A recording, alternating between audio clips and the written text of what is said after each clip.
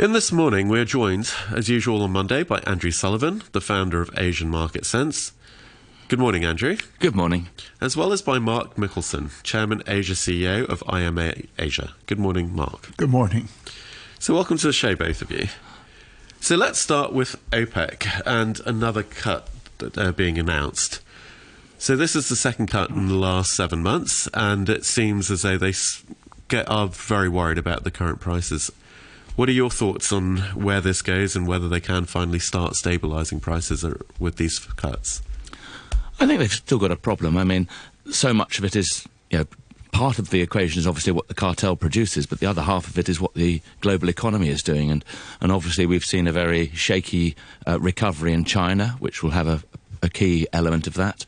And people are still worried about what's happening in the US. So, they can cut production, but it's not necessarily going to stabilise the prices if the global economy keeps slowing. Yeah, exactly.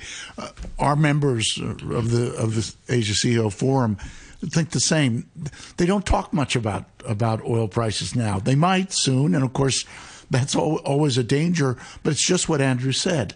The economy has slowed down in some cases. China, although still very important for these companies, is not what it seemed to be. They're more worried about other short-term issues than the price of oil. Maybe they shouldn't be, and maybe they're going to have to be more concerned in the future. But for now, they're really focusing on trying to find ways to make money when the economy is not nearly as strong as they'd hoped it would be. Yeah, I mean, oil was largely blamed for a big part of why the inflation happened over the last year. That's come right back down, but we're not necessarily seeing the inflation numbers down. So, for me, where does that start coming through? Where do the oil prices coming down start having an effect on the inflation and other matters? I think that's tricky because I think the reality is that the US has got inflation and it started to get embedded into wages rather than necessarily other costs. We've seen those costs coming down, but people's worry about inflation and therefore their expectations are probably what's driving a lot of the inflation at the moment. And the other thing is, last year people were more interested in whether they could get chips for any part of their production rather than the necessity about oil. I think the prominence of oil in people's thinking, as we've said earlier, has dropped significantly, and people are looking far more at tech and wages as being drivers. Yeah, absolutely, and not only ships, not only chips, but containers as well, and other things that we're really worried about. That inflation, obviously, it varies in Asia in terms of what kind of impact it's had, and it's not as nearly as much of an issue in some places as in others. But even in the U.S., where it has eased to some extent, including in gasoline prices, that's made a little difference, but it hasn't made much of a political difference because when people are asked what's one of their key issues, it's always inflation still. So the worry is still there.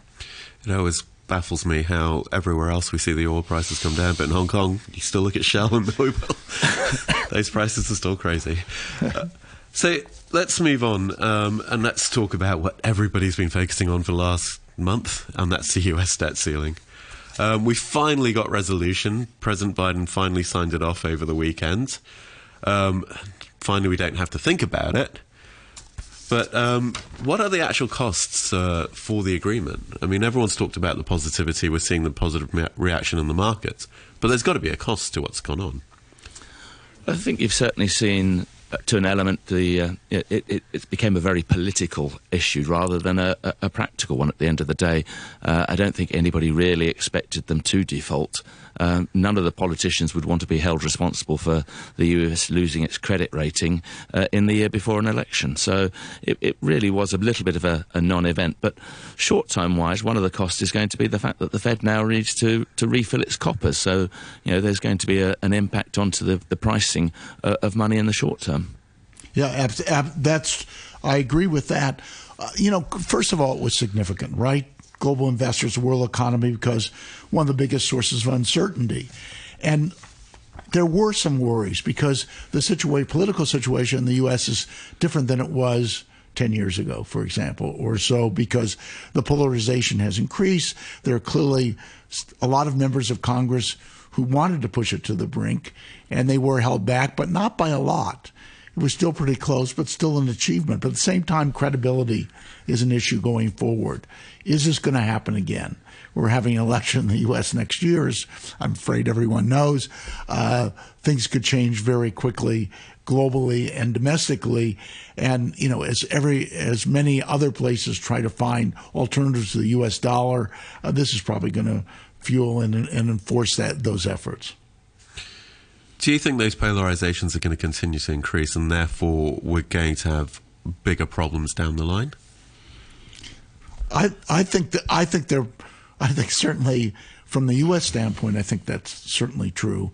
And unfortunately, the economy is not at a top priority. The domestic economy is, but the international economy might not be a top priority politically in the United States for many voters or for many politicians.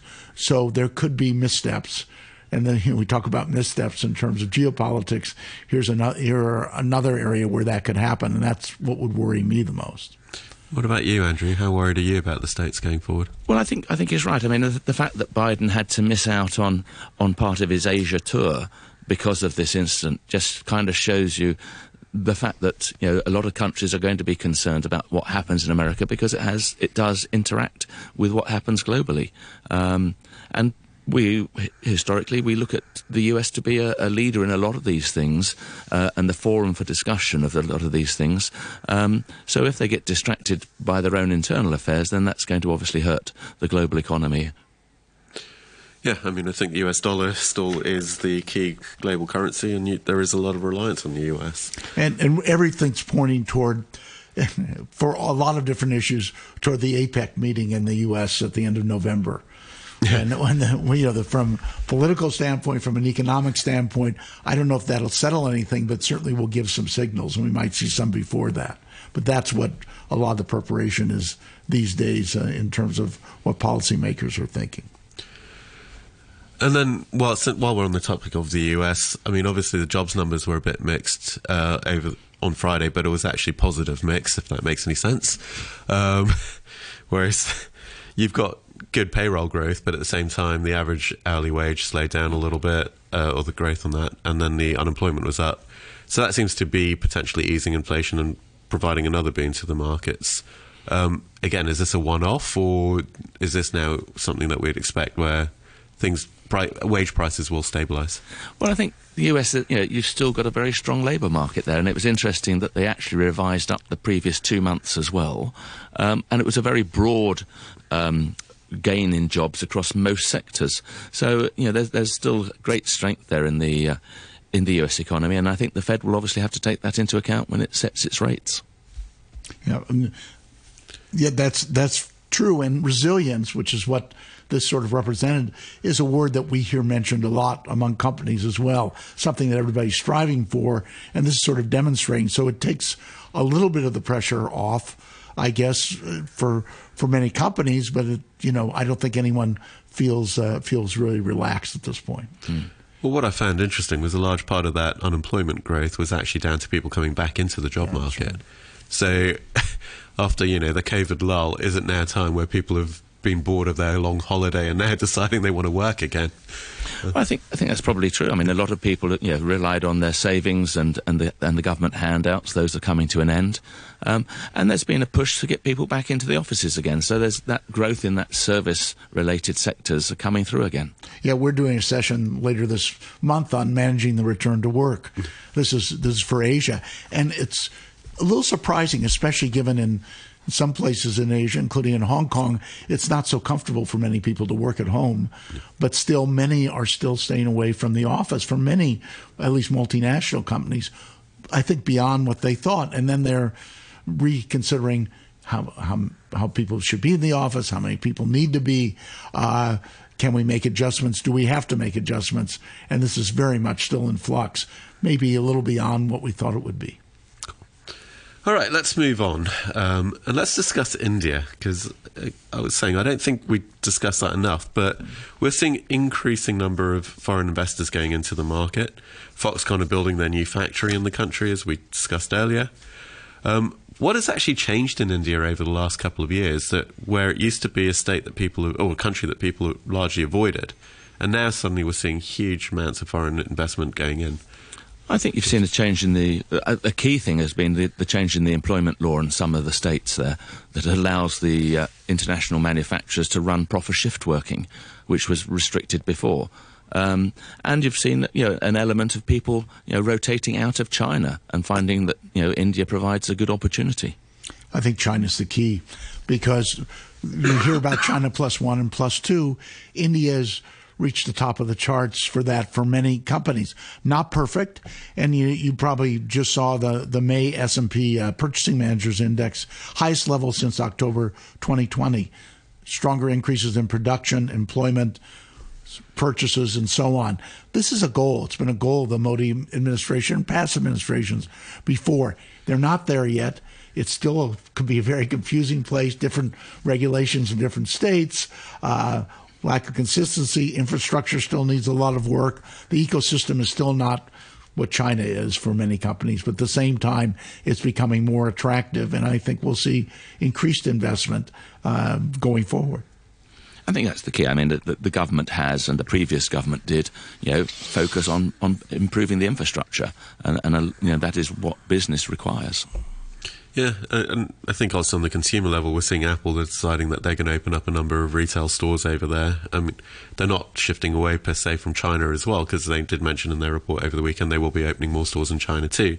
But I think you're seeing it across the board. It's not just the manufacturing thing. There is also the retail side.